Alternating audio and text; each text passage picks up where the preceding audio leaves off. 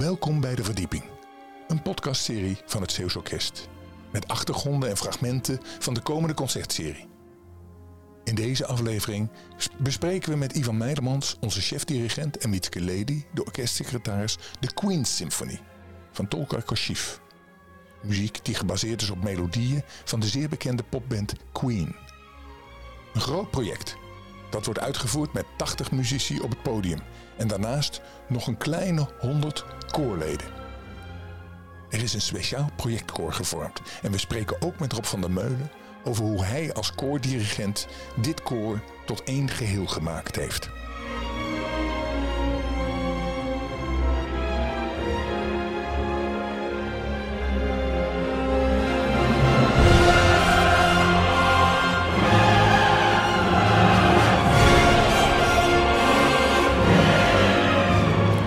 Welkom Ivan en Wietske. Wietske is onze orkestsecretaris en Ivan is de chef-dirigent en hij heeft het initiatief genomen om te starten met de Queen. Waarom de Queen? Ja, Rob, de Queen Symphony is eigenlijk al stond op mijn verlanglijstje al lang. En eindelijk gaat het ervan komen. Ik vind het, we moeten als orkest goed nadenken over programmatie en over publieksverbreding. Wat moet je op het programma zetten om meer publiek aan te trekken? En dan is die Queen Symphony van Tolga Kashif is een fantastisch voorbeeld. Het is ook een geweldig mooi stuk muziek. Maar vertelt ook het verhaal van de legendarische popband Queen. Die ook de jongere generatie van nu, die band van vroeger helemaal niet heeft meegemaakt, toch wel kent. Al die nummers die zijn blijvend. Maar je zou dan ook kunnen zeggen van nou, ik ga gewoon die nummers in zijn originele versie brengen. Maar het is een bewerking.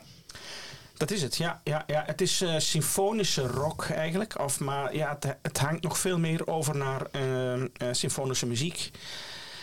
En het is echt gewoon een symfonisch stuk. Maar die nummers zijn wel heel herkenbaar.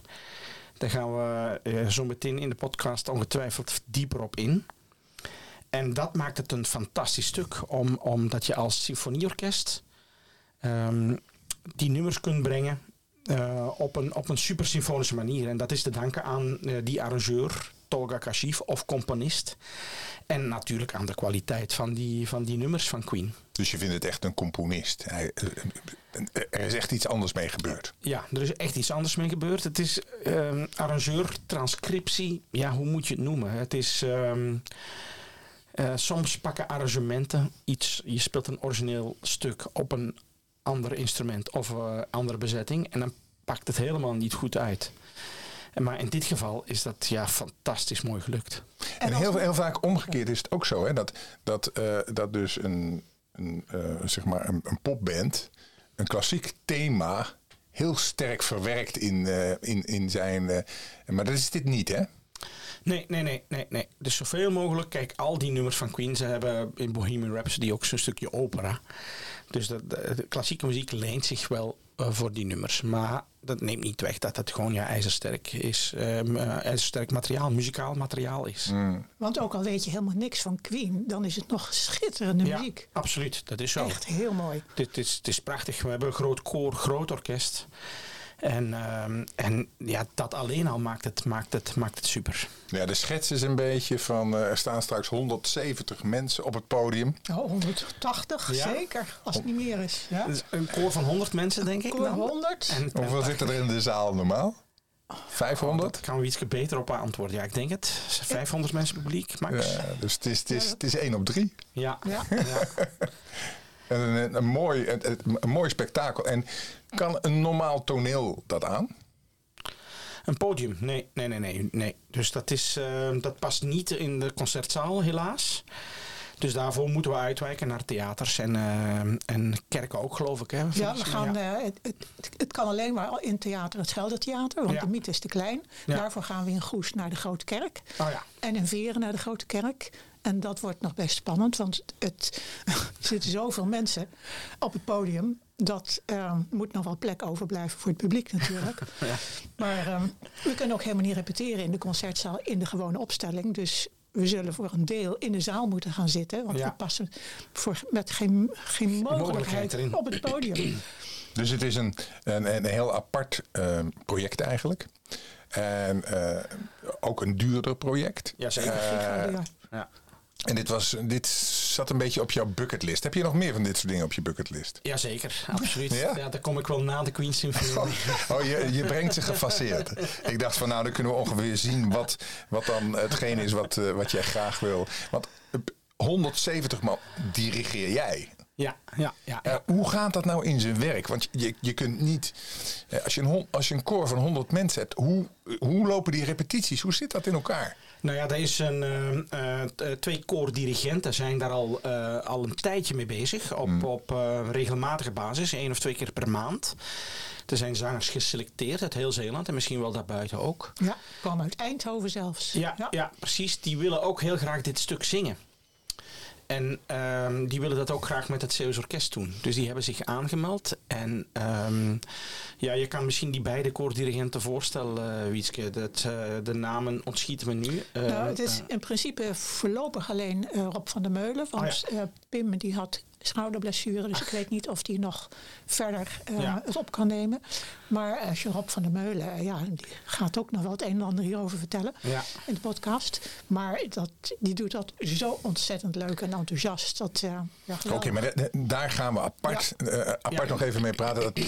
Dat plakken we wel aan dit stuk. Maar we willen echt eventjes apart aandacht geven aan hoe krijg je nou zo'n groot koor bij elkaar? En hoe krijg je nou daar een goed geluid in? Maar voor jou, denk ik, Ivan, is het dan zo. Hij prepareert, hij dirigeert niet tijdens het concert. Nee.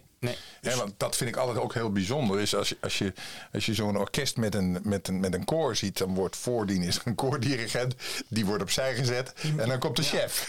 Ja, die mag wel de bloemen komen halen. Ik mag wel de bloemen komen halen. Hij hoeft niks meer te doen. Nee, je kan niet 2 dirigenten op het podium hebben. Dus de koordirigent bereidt het koor voor. Ja.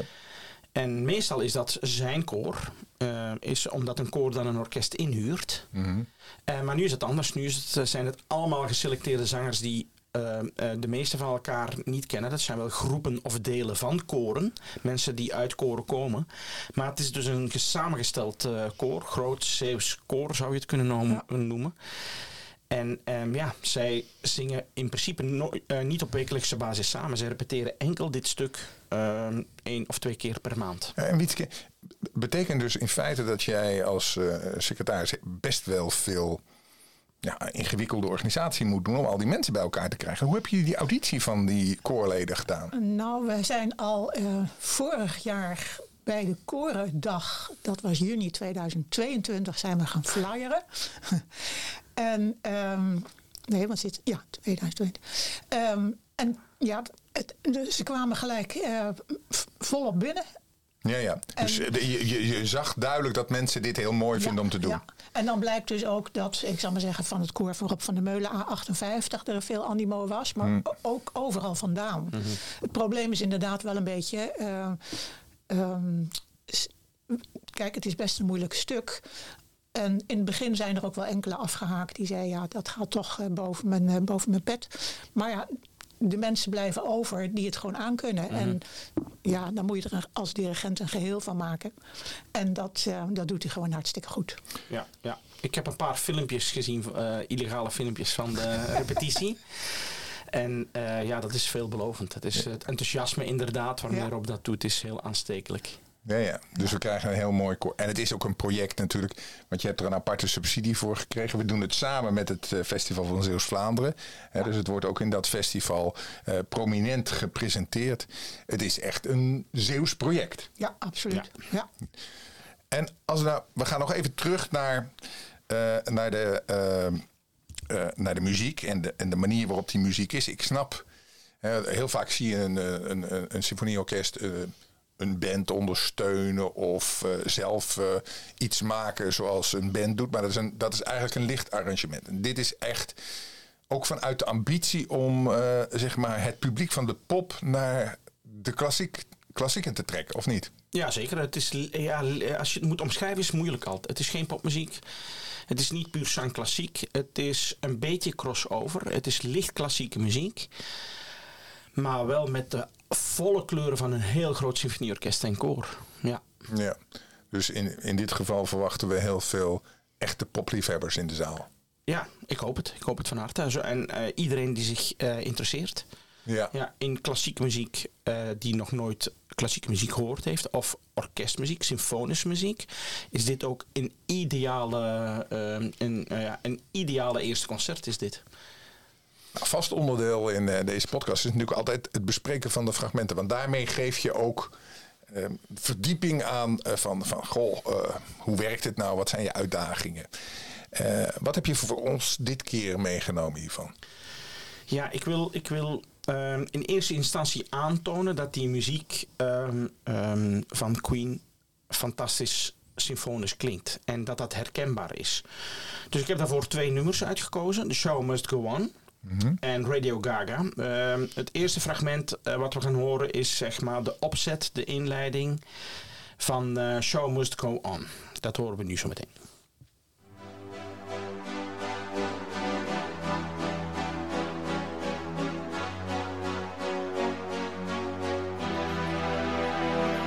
Empty spaces, what are we living for? Abandoned places, I guess we know the score. On and on, does anybody know what we are looking for? Another hero, another mindless crime, behind the curtain, in the past.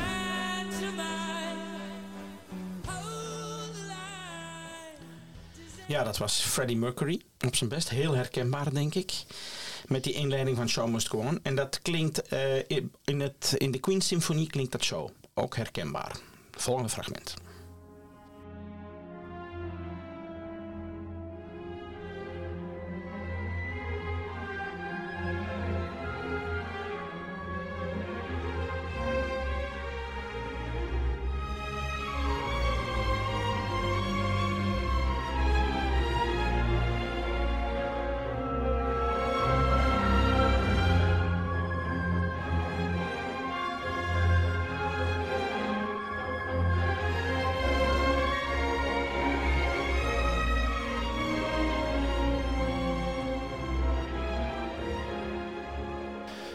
Kijk, wat we nu te horen hebben gekregen is dat die melodie, die opbouw van Show Must Go On, fantastisch werkt voor symfonieorkest. Je hoort de melodie in de strijkers. En wat me direct opvalt is dat met die muziek van Queen zich zo leent om dat te fraseren. Daar zit richting in. En dat is lang niet met alle popmuziek. Nu is dat een zeldzaamheid nog. Maar bij die muziek van Queen gaat dat fantastisch en dat is zo mooi. Een ander fragment, Radio Gaga. Kent ook, denk ik, iedereen. Radio Gaga. Volgend fragment. All we hear is Radio Gaga, Radio Google, Radio Gaga. All we hear is Radio Gaga, Radio Gaga, Radio what's new. Heel herkenbaar met het handgeklap erbij en de bewegingen. Ik ben er nooit zelf bij geweest, maar ik had er wel bij willen zijn. Mijn zus wel trouwens, die is daar live naar gaan kijken. En in het symfonieorkest klinkt dat zo.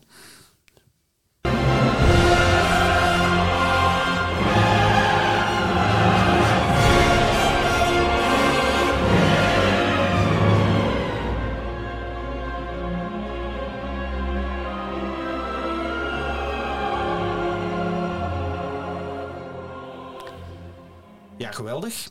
Trompetten, trombones met groot koor. In het themaatje van Radio Gaga. Duidelijk herkenbaar voor mij toch. Ik denk misschien voor de luisteraar die daar voor het eerst naar hoort wat lastiger. Maar op zich is dat vrij duidelijk. Nu, het volgende fragment komt de clue. Mag ik tussendoor even, voordat we verder gaan, even... want is Queen nou een andere band dan een doorsnee band? Ik kan me voorstellen dat zeg maar, er zijn een aantal bands waarin het zeg maar het creatieve model veel groter is. Maar omdat jij zegt van ja, maar hier hoor je echt dat parafraseren. Is het ook een ander soort band? Is er een andere achtergrond? Nou ja, er zijn nog hele goede bands geweest waarvoor symfonische muziek zich leent. Pink Floyd, U2, ja, noem maar op. Metallica, zelfs hard rock. Dat kan best, maar het geniale zit erin dat je dat ook moet doen. En dat heeft die Tolga Kashif gedaan. Mm-hmm. Dus dat is het, en op een fantastische manier. Ja. Dus dat is met de kennis van de hele klassieke muziekwereld, de kennis van wat Beethoven, Mozart hebben gedaan met symfonieorkesten, en dat met de nummers van Queen. Ja, leuk. We gaan voor naar het volgende fragment. Ja, precies. Dat was de clue. En we hadden een enorme cliffhanger. De clue, we hebben nou 2 nummers gehoord. Show Must Go On, Radio Gaga.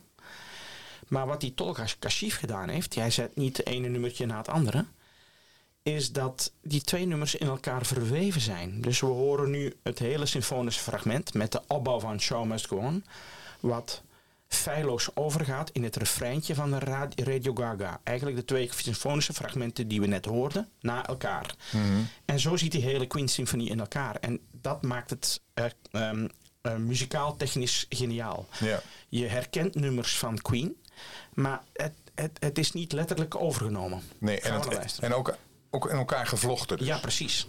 We gaan het horen.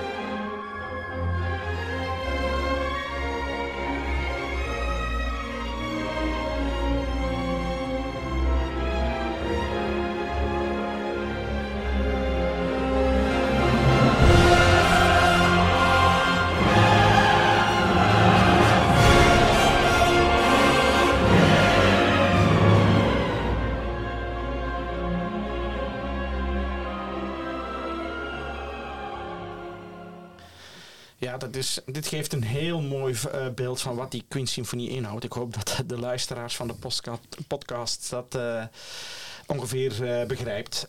En ja, dat voor mij is dat zo mooi. En ook verrassend. Als ik voor deze podcast die analyse maakte, waar zit nu welk nummer, dan kom je tot verbijsterende constateringen van oh ja. En ja, dat is gaaf. Dat is gewoon fantastisch.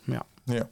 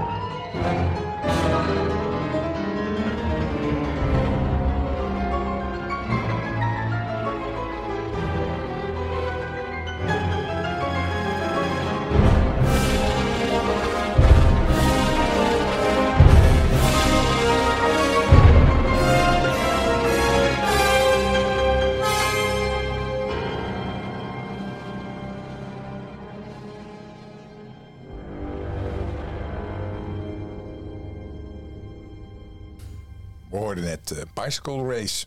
Wat zegt je dat? Ja, dit is een mooi fragment van het scherzo. Dat is het 4e deel in de Queen Symphony. En je herkent de bicycle race. I want to ride my bicycle. Maar Tolga Kashif heeft daarvoor gebruik gemaakt van een pianosoliste eigenlijk ook. Er zitten in het orkest een aantal solisten. De pianist, concertmeester, viool en de cello. Die hebben belangrijke solo's. En dus de pianist ook, waaronder dit. En dat is geschreven in de stijl van Prokofjev. Dus heel lichtvoetig, zeer virtuoos. En daarin hoor je Prokofjev pianoconcerti in. En ook hier is dat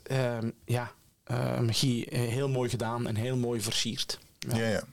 Daar raakt pop en klassiek elkaar enorm. Ja. En in welke zin dan, Witske? Hoe raakt het zich? Nou, dat je eigenlijk niet meer kan onderscheiden dat het een pop is en het ander klassiek. Het is Ja, precies. Ja, heel goed. Ja. Dus als je niet zou kennen, je kent geen Prokofjev, je kent geen Queen Symphony, dan denk je, ja, dit is een mooi stukje muziek. Ja. En het is als je als dirigent dat gaat ontleden. En heel veel mensen kennen Bicycle Race natuurlijk, van Queen. Dus die zullen wel flarden herkennen. Oh ja. Er is een heel mooi melodietje van gemaakt. En ja, dat maakt het verrassend. Ja. En dan gaan we nu over naar het derde fragment wat je meegenomen hebt. Ja. En wat houdt dat in? Dat is het 5e deel, het moderato uit de Queen Symphony. En daar komt het koor terug. Het koor zingt in 3 delen van die symfonie. En wat we daar horen is Bohemian Rhapsody. Maar ook in een totaal andere sfeer. Bohemian Rhapsody, ik denk 50% kans dat dat steeds op nummer 1 van de hitlijst, wat is het, 2000 komt. Elk jaar weer. Ja. Maar Tolga Kashif heeft het echt als een klassieke mis. Gewoon zoals een mis van Haydn of Mozart opgezet. Je hoort lange noten, langzame akkoorden. En je hoort dan het koor met een soort lacrimosa. Bijna een Latijns gezang. Heel religieus bijna. En dan komt er een instrument die een solo speelt met een heel aparte kleur. En dat geeft ook aan hoe groot het orkest is. We hebben al gezegd dat er piano in zit. Maar er zit ook een bassethoorn in. En dat is geen hoorn, dat is een soort klarinet, waar Mozart ook voor schreef. Met een heel specifiek geluid. En ook hier, de keuze voor dat instrument is fantastisch gedaan. Het lijkt op een mis van Mozart, een requiem of een Kyrie. Ik denk een lacrimosa. Zo voel ik het. En dan komt die solo van die bassethoorn die precies het begin van Bohemian Rhapsody speelt. Het is heel herkenbaar.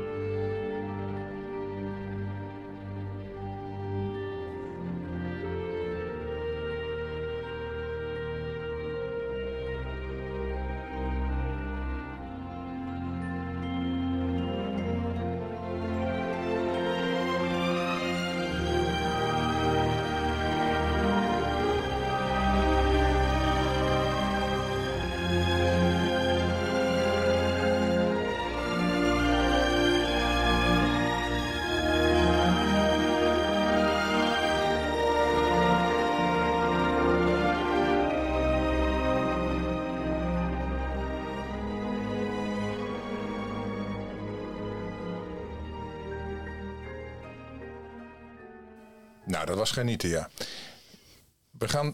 We maken even de fragmenten af. Want we moeten uiteindelijk ook... Het gaat om muziek. Dus we zijn aan fragment 4 gekomen. Klopt, ja. En wat heb je voor ons meegenomen?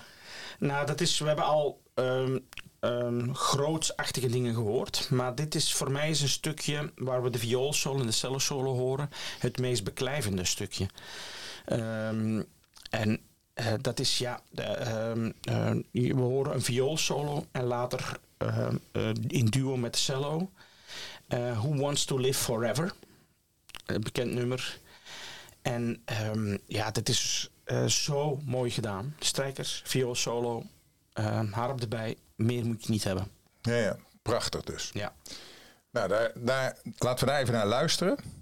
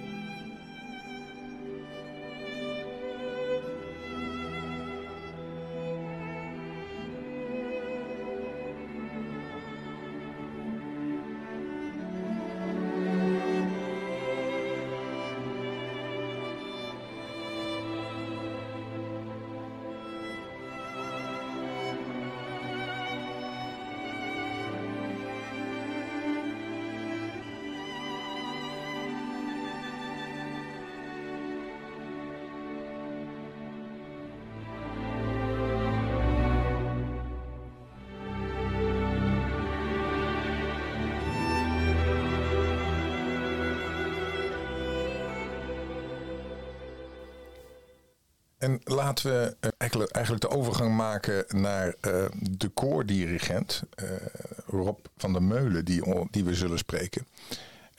Maar voor ons allemaal is het heel boeiend natuurlijk om te zien dat er zoveel mensen zijn die daar zo graag in willen zingen. Heb jij gehoord, Wietske, waarom doen mensen dat?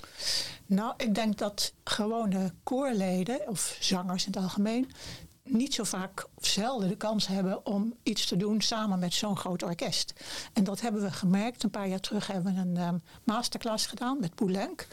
Toen waren er ook een aantal zangers die daar op in konden schrijven. En die zeiden, we hebben eigenlijk nog nooit met een groot orkest samengezongen. Mm-hmm. Het is meestal klein of zelfs alleen maar een piano. Want dat is natuurlijk toch ook kostbaar voor hun om een orkest in te huren. En nu is dat net andersom. Dus ik denk dat het voor hun ook straks, als het orkest erbij komt, een geweldige sensatie is om dat mee te maken. Kan ik me ook heel goed voorstellen. Zeker. Ja. Dat geldt natuurlijk überhaupt al voor iemand die koor zingt. Dat is iets anders dan een solist. Zoals overigens natuurlijk ook een instrumentalist die in een concert speelt anders is. Ja. Of in een orkest speelt anders is dan wanneer hij een solo maakt. Precies, ja. Je voelt je ingebed. Ja. Je hebt het gevoel dat jouw stem samen met de ander. Dus het is een soort golf die je met elkaar maakt. Als we het ook naar de populaire term, je maakt een wave met elkaar. Waardoor het... Weet je wat nou leuk is? Ik dirigeerde Carmina Burana in Vredenburg een maand geleden. En dat is ook met groot koor. Ja. Waaronder het Brabant koor, die met ons ook al wat in gedaan hebben. En er komen een handjevol zangers naar mij toe. Dankjewel Ivan voor het concert. We zien jou over een maand. Of we zien jou na de zomer bij de Queen. Dus zij hebben zich aangemeld om die Queen te zingen. Ja. Dus dat is mooi. Er is zelfs een meneer uit Eindhoven. Die komt helemaal uit Eindhoven. Kijk, En die vinden dat helemaal geweldig. Ja. En kijk, nu repeteren ze alleen met piano. Mm-hmm. Maar als er straks een orkest zit van 80 man, dan gebeurt er wat. Hoor. Maar dat is natuurlijk toch mooi dat je zo'n club van 100... En dat zijn aan de ene kant amateurs. Aan de andere kant fantastische vocalisten die door het vuur gaan voor hun passie. En dat maakt, dat spat natuurlijk ook in zo'n concert, spat dat eraf. Absoluut, ja. We gaan eens luisteren naar Rob van der Meulen en gaan we eens kijken van hoe krijg je die mensen zo gepassioneerd dat je het echt hoort. Ja. En voor jou, Ivan, heel veel dank voor je aanwezigheid hier. Graag gedaan. En ik hoop zelf dat iedereen dat de zalen uitpuilen. Het moet wel, als er zoveel mensen zijn. Ja.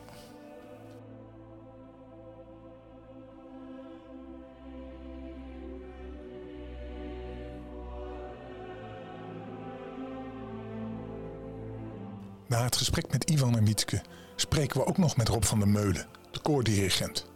Dit doen we in de volgende aflevering van deze podcast, die u nu direct of op een ander moment kunt beluisteren. Voor nu, namens het Zeeuws Orkest, dank voor het luisteren en we hopen u te zien op donderdag 12 oktober in de Grote Kerk van Veeren, op vrijdag 13 oktober in het Scheldetheater in Terneuzen, op zaterdag 14 oktober in de Grote Kerk in Goes en op zondag 15 oktober nog een keer in de Grote Kerk van Veeren. En natuurlijk bij het vervolg van deze podcast het tweede deel van de voorbeschouwing op de Queen Symphony met Rob van der Meulen.